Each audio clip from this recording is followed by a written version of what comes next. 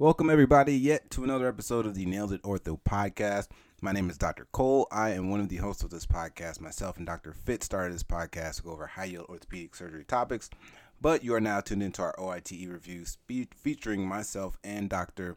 Spencer Woolwine. And we finally just wrapped up sports, and now we are on to everybody's favorite subject or topic of all time, and we're going to talk a little bit of basic science. I know you guys just hold back your excitement. I know you all are ready for this.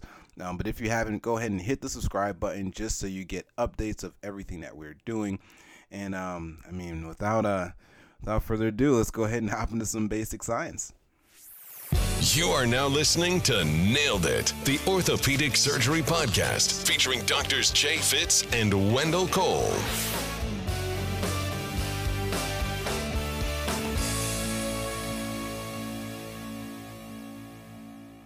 Hello, everybody. Welcome yet to another episode of the Nailed It Ortho OITE review featuring myself and Dr.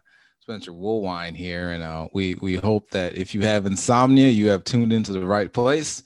We will be going over some basic science today, at least for the next good amount of episodes. And, if you have trouble sleeping, I'm sure this may be something that'll put you to sleep.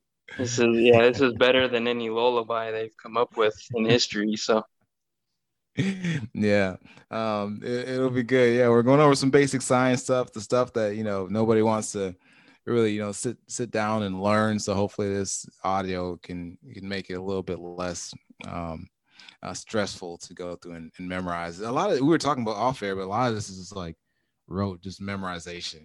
It's kind of just basic facts that you just need to know. Yeah, it's and some of this stuff we'll cover multiple times like we do in other topics just to hammer home some of these points. But on the OITE, but also on the ABOS, where timing is a little bit, I think, more important than the OITE. If you're able to just kind of recognize some of these facts and spend a couple seconds on a question, that gives you much more time to work on the kind of more difficult questions, or the ones you have to systematically think through. So I get it. It's not the most invigorating topic to learn about or to listen about, but at the end of the day, understanding some of this stuff does definitely help you understand why we do some of this stuff in orthopedics. So I get it, but hang in there with us, and we'll get through this together. We'll all hold hands, and we'll come out better surgeons at the end. Yeah, and at least one of the good things about it is that like basic science doesn't change much. So if you learn it, and I guess if you learn it earlier, but if you learn it, like it's not really going to change a lot of it's not going to change much. Like in addition, like trauma and stuff like that, there's be consistently new questions and things. But like there's only so many ways you can ask like what are the types of bone, there's only so many ways you can ask that. So it doesn't change too much. Exactly. Yeah. Some of the stuff we understand very well, and some of the stuff we don't understand that well. And so, like you said, there's no new major breakthroughs in basic science that are happening right now, except for maybe new drugs that are coming out, like the new, like anti-sclerostin or the other stuff that's out there. But yeah, I think that's a good point, is once you learn it early, then the rest of the time you review it, it's just true review rather than learning it all over again for a second time. Well, without further ado, let's go ahead and hop into it. So starting off with basic science and bones. So what are the two types of bone? I think that a lot of people out there would be a normal bone and broken bone, and then those are the two that we definitely care about the most in orthopedics. But when we get down to the cellular level, we have the kind of lamellar or more mature bone, which is it can be cortical or cancellous bone. It's really stress oriented, and it's much less cellular than the next type of bone, which is woven or immature bone. And the lamellar bone, when you look at the kind of the microscopy of it. You Google a picture of it, or I mean, we've all seen pictures of it in our basic science lectures and residency and all that. There's a lot of extracellular uh, products rather than the cells. So just know that this mature bone is much less cellular, and then you have the woven bone or the immature bone, and that's where you get these pathologic fractures, either from malignancy or infection or some other type of metabolic bone disease, and also you see this in the normal process of fracture healing.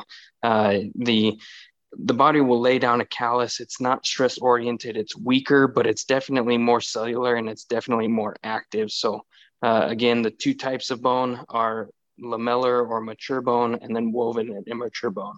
And speaking about cortical bone, what are some of the characteristics of cortical bone? Yeah, so this bone is going to be a little bit stiffer. If you look in, we'll get into the Young modulus at some point, but they have a higher Young's modulus than woven or immature bone. And again, we'll talk more about the Young's modulus when it comes up. But this bone has a slower turnover, and consists of like highly packed osteons, or like these systems, or these Haversian or Volkmann systems. And I remember a way that because the Haversians and Volkmann systems are oriented either kind of like vertically oriented or horizontally oriented, and I would think of an H just standing up, and that's kind of just vertical, versus a V. Kind of reminded me of a fish, and they swim from side to side. So those are the side to side systems, are kind of those horizontal connections between these different osteons, but they consist of these osteons and these Haversians or Volkmann's canals or systems. And again, these have a higher Young's modulus, they're stiffer, and it has a slower turnover. Now, on the other side of that, what are some of the characteristics of cancellous bone? Yep. So you covered the cortical bone nicely, but the cancellous bone, all that's still considered normal mature bone. It is different than the true cortical bone of, let's say, like a femur shaft. We're talking about the cancellous bone that's found in the metaphyseal regions of these bones, and it does have a lower Young's modulus. It's definitely less dense. It has a higher turnover, and it's oriented in a way that that the stress lines, especially in like the femoral neck, where you can actually see the stress orientation of the cancellous bone in that area, where it does help provide a structure to the ends of bones, and provide pretty much a differentiation between the really stiff cortical bone and then the more mobile and less stiff joints at the ends of these bones. And so all of these bones, I mean, they're formed and they're made up of a bunch of extracellular matrix, but also of cells. And what are the main types of cells found in bone, or the ones that deal with bone? Yeah, so if you think of, number one, you have our osteoprogenitor cells, and those are the cells that are derived from the mesenchymal stem cells, and these are all found in marrow. But these are the progenitor cells that are going to differentiate into our different types of bone cells. So then you have your osteoblasts, which help build bone. I think B for build. Osteoclasts, which help take down bone or resorb bone. Then you actually have your osteocytes, which are those osteoblasts are just kind of trapped in the matrix, and we'll talk about a little bit later. But main types of bone cells are osteoprogenitor cells, which again come from our mesenchymal stem cells. And those osteoprogenitor cells can differentiate into osteoblasts, osteoclasts, and you also have osteocytes. Now, I somewhat just touched on this, but what are the osteochondroprogenitor cells derived from, and via what transcription factor? Another high yield point that they tend to ask a lot. So notice transcription factor. The osteochondral progenitor cells, they are of mesenchymal origin, so they do come from mesenchymal stem cells. And this is something I can't even remember where I got this from. I think it was from when I was an intern. I was actually an anesthesia intern at Geisinger Medical Center in Pennsylvania. And I listened to one of their chiefs talking about their basic science during one of their lectures. And the transcription factor for bone production is all started with RunX2. And as we'll learn down the road, the transcription factor for chondrogenesis is SOX9. And we kind of know that cartilage or the chondro cells are formed before, and they form a network prior to laying bone down. So you have your socks before you run, and so you have to put on your socks before you run. And that's how I remembered the That's transcription a good factor. one. The cartilage is SOX9, and the bone is run. But yeah, we'll kind of go over that a few more times. But it's just that was the simplest way for me to make sense of these two. That socks, you put on your socks before you run, so cartilage comes before bone. Um, and what are some of the things that determine the differentiation of these osteoprogenitor cells? Yeah. So when you think about it, you look about the strain and then the kind of concentration of oxygen. So we'll get into strain a little bit later, but what strain is the change in length versus the original length. So how much something's kind of moving around. And so if you're if these cells or these osteo progenitor cells are in an environment where there's a high amount of strain or things are moving around a lot, those are going to be more differentiated towards a fibroblast lineage. If you are in an environment where you have a low amount of strain, so things aren't moving around a lot, and you have a high amount of oxygen, this is going to lean these osteoprogenitor cells to go towards the osteocyte or osteoblast lineage. And I just think about this is that us as bone docs, we like to chill, and when we get flustered, we kind of just like to take a deep breath and inhale as much oxygen as we can. So low strains and in high amounts of oxygen, that's going to lead you towards the osteocyte or osteoblast. And in the middle of that, in areas where you have medium strain and low amounts of oxygen, that's going to go towards the chondroblast lineage. So again, to review, high strain, fibroblast lineage. The low strain plus high oxygen, again, or orthopause, we pretty chill. So it's low strain, and we take deep breaths when we are flustered. High oxygen, that's going to lead you towards the osteocyte and osteoblast lineage. And then medium strain plus low oxygen is going to lead you towards a chondroblast. Now, since we're all orthopods and we like to build bone, what are some of the transcription factors for osteoblast development, and how do they work? So these are, I mean, a lot of it is just alphabet soup at this point, but you're going to have beta-catenin, you're going to have RunX2 and OsX. And under times of mechanical stress, you're going to get these osteoprogenitor cells to release the Wnt proteins, which causes production of beta-catenin. And we'll see down the road how sclerostin kind of affects this Wnt beta-catenin pathway. And I'll go into more depth about what exactly happens. But beta-catenin then will travel into the nucleus to control RunX2 production, and RunX2 controls OsX for terminal osteocyte differentiation. So again, as we go down this, think Wnt beta-catenin is the overarching pathway that that osteoblasts develop under, and then once you get beta-catenin traveling to the nucleus, you get RunX2 production. When RunX2 is produced, that controls OsX for terminal osteocyte differentiation. I understand you're just gonna have to push rewind on that a couple of times to go over it, but For sure. But again, that's the pathway, and it's just important to know. I think just know the key points: Wnt beta-catenin, RunX2, and OsX. So I briefly went over this earlier, but what's the transcription factor for chondrogenesis?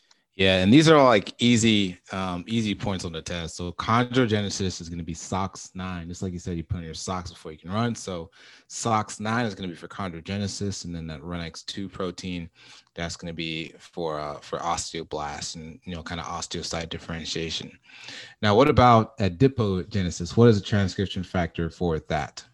That is PPAR gamma 2 is something that we all wish to shut down as we for that fat production, but the PPAR gamma 2 is the transcription factor for adipogenesis. And then other structures found in our bodies, tendons and ligaments, what's the transcription factor for that? Yeah, so this is going to be scleraxis. And I remember I used to get, because scleraxis is for tendon and ligament formation. And I used to get scleraxis and sclerostin mixed up. And I used to click one because they sound so familiar. And they'll put them like both on the as an answer choice. And you have to try to figure out which one it is. But scleraxis is going to be the transcription factor for tendon and ligament formation. Sclerostin, which we'll talk about a little bit later, and you briefly mentioned some of the drugs that are going to be against that are kind of coming out, and we'll talk about that. But again, scleraxis is going to be for tendon and ligament formation.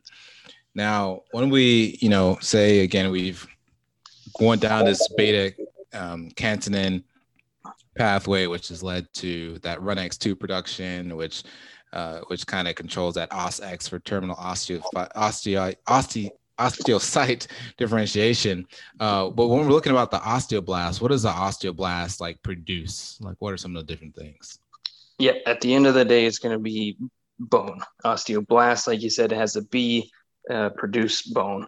The osteoclasts, on the other hand, are what's going to take away bone. But how they work is basically they are there's a non-mineralized matrix of type 1 collagen, which is what bone is primarily made up of, is this type 1 collagen and alkaline phosphatase. And that it's a matrix for specific proteins like osteocalcin, and there are certain kind of transcription factors or certain end products that are going to help the osteoblasts do the job that they are supposed to do, or the osteoblasts are going to release these products and help other cells do the jobs that they're supposed to do. So one of them is RANKL, or receptor activator of nuclear factor kappa beta, or I think that's what it stands for. Kappa beta ligand. Yeah.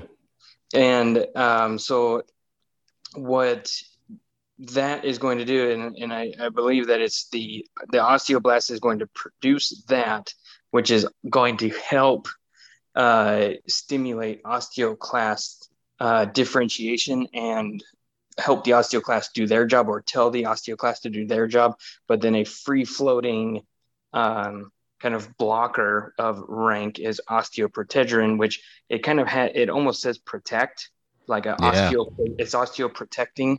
Osteoprotegerin is kind of floating out in the extracellular space. It's going to bind that RANKL that's released by osteoblasts, so that the RANKL doesn't bind to osteoclasts and have the osteoclasts tear bone down. And we have drugs that are anti-RANKL that kind of performs this function and decreases the activity of osteoclasts to help improve the bone mineral density here. So what are some of the receptors on the osteoblasts, and what are their effects?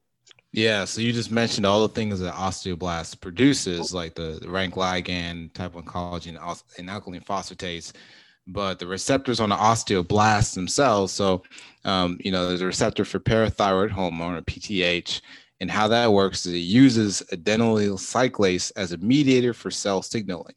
And the thing they always love to test on is that pulsatile PTH stimulates osteoblast activity. It has an anabolic effect on bone, but continuous parathyroid hormone has an opposite effect. So if you pulsatile PTH, that's going to be an anabolic effect. That's going to stimulate osteoblast activity.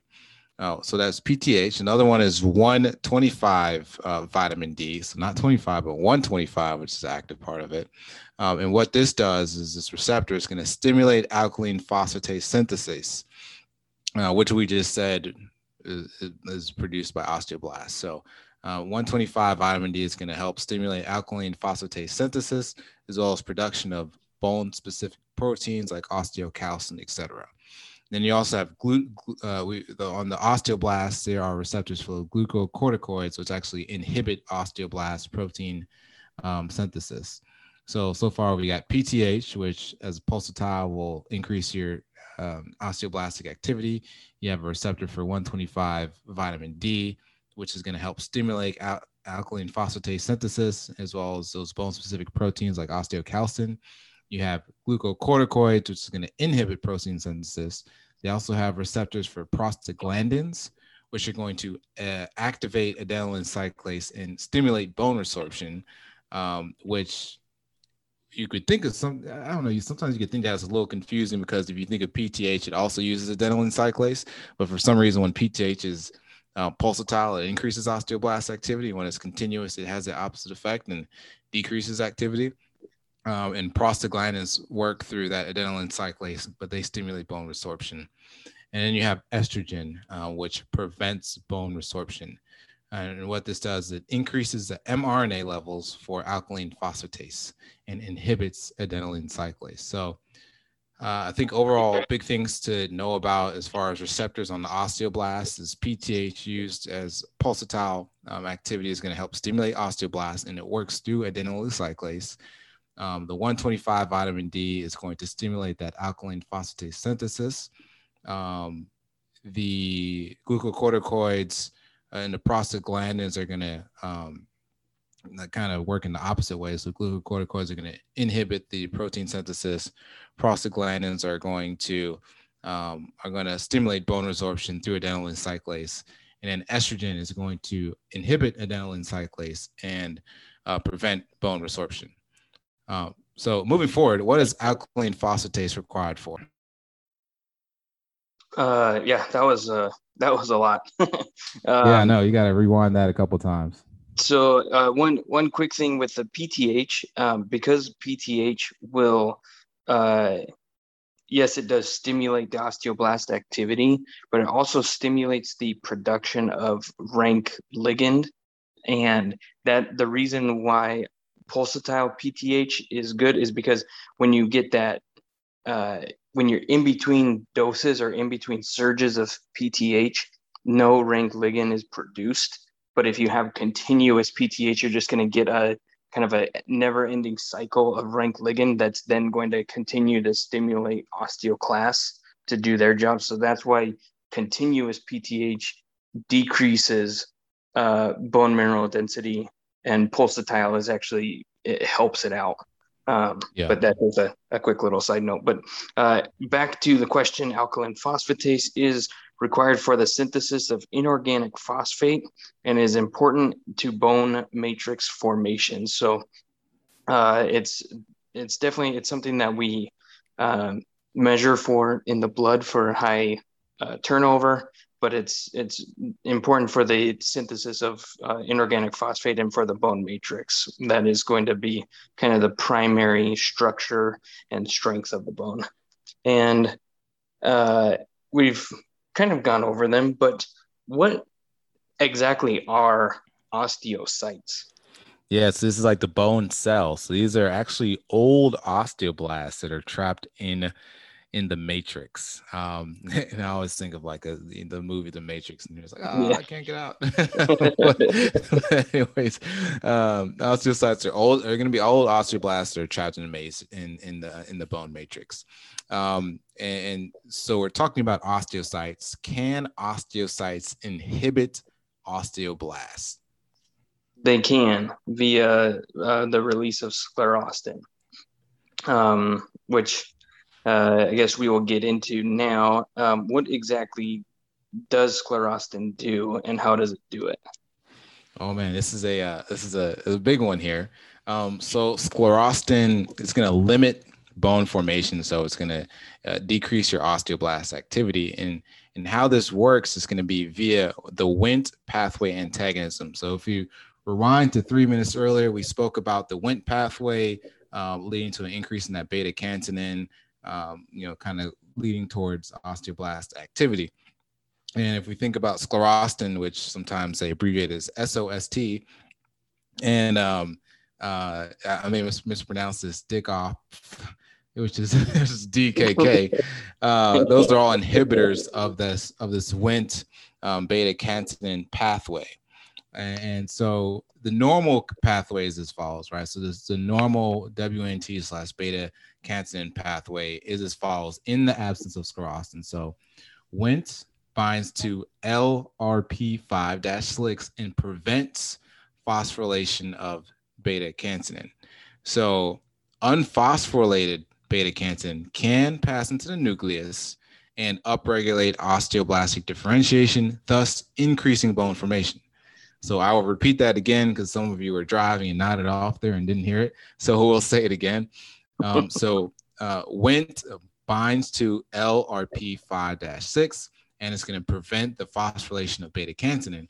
Now, beta catenin, which is unphosphorylated, can go and pass into the nucleus and upregulate osteoblastic differentiation, thus increasing bone formation, which we know that is what this beta catenin does. But when sclerostin is present and DKK, something else happens. So the sclerostin binds to the Wnt, which causes phosphorylation of beta catenin because Wnt cannot bind to LRP5-6. So that leads to this LRP5-6 then phosphorylates beta catenin, and now it cannot pass into the nucleus and increase osteoblastic upregulation, thus decreasing bone formation. So I think like the big thing to know out of all of this is that phosphorylation and an unphosphorylated beta catenin can go through the nucleus and increase your osteoblasts and help bones. But if that beta catenin is phosphorylated, then it cannot do its job and you will not get bone formation. And that's and sclerostin and then DKK are going to inhibit that. So that's how the mechanism of how it works, of how it decreases bone formation through not being able to increase the osteoblastic upregulation. And I know that's a lot to think about or go through, but if you just think about it, it makes sense, and that can get you some extra points on the test. And since we're talking about sclerostin and how this decreases our osteoblastic activity and decreases our bone formation, what are some things that increase or decrease sclerostin? So PTH is going to increase sclerostin, which decreases bone formation. Another reason on top of what I had just said about why continuous PTH it increases sclerostin and it also increases rank ligand formation. So it's going to overall cause a decrease in bone formation. And then calcitonin is going to decrease sclerostin, so you're going to increase bone formation. So how I think about it is calcitonin, it tones down the calcium in the bloodstream by putting it in the bone and making it stronger, whereas PTH takes calcium away from the bone and into the bloodstream, causing a breakdown of bone or decreased bone formation overall. And so if you are trying to increase overall bone production, do you want low or high levels of sclerostin? Yes, and this is the father of learning is repetition. So we will repeat this as many times as possible. Hopefully that you all remember. You want low levels of sclerostin. Remember, low levels of sclerostin gives you that unphosphorylated beta catenin that can pass into the nucleus and upregulate differentiation. If you have high levels of sclerostin, you will have less osteoblastic activity. And just like you said, things that cause less osteoblastic activity is just like continued PTH, which inhibits sclerostin. Which increases sclerostin. So just know that. I know I probably just confused everybody, but to repeat that, PTH increases sclerostin, so you have less you have less beta catenin that can pass into the nucleus and upregulate osteoblastic differentiation, thus decreasing bone formation. So just continue on and trying to repeat and hammer this in. What are some things that are going to stimulate osteoblast activity? So the stimulation of osteoblast activity is going to be the Wnt proteins, because they are going to do their job and bind to LRP56 and prevent phosphorylation of beta-catenin. So Wnt proteins are good for osteoblasts. Estrogen is good for osteoblasts, which is the reason why premenopausal women do very well in terms of bone mineral density, but the postmenopausal women, that's why you see that drop off in the bone density, is because of that lack of estrogen and stimulation of osteoblasts. And then intermittent PTH, like we said, if you're going to give PTH as a medication or something similar, or you want to stimulate PTH, you want to stimulate it in an intermittent way. And I'm just going to go ahead and cover the things that inhibit osteoblast activity. Is going to be things like continuous PTH, glucocorticoids, and sclerostin. So stimulation of osteoblasts, Wnt, estrogen, intermittent PTH, and things that inhibit osteoblasts are sclerostin, glucocorticoids, and continuous PTH. And if you really just think about that in a kind of like just a realistic sense, and things that you have seen in clinic but you haven't quite understood. But so patients that are on like long-term steroids, and I'm not talking like injectable steroids to get big like Schwarzenegger. I'm talking like steroids for like autoimmune diseases, or part of cancer treatment. You're on steroids to help inhibit the kind of edematous effects of the chemotherapy. That's when you see the femoral head AVN and the femoral head collapses, because that bone is so weak that it will actually collapse in those areas. And that's an inhibition of osteoblastic activity, and then the continuous PTH. So thank y'all for listening to yet another episode of the Nailed It Ortho podcast. I know we are really talking some basic science, and I know all of you love this, but please hang in there with us. We will continue to kind of go through this basic science stuff. So if you have not already, please go and leave a review, and go ahead and hit the subscribe button. And the third, and tell one person about us. That would help out a bunch. We are trying to get the word out that this is available and out there to help people. So until next episode.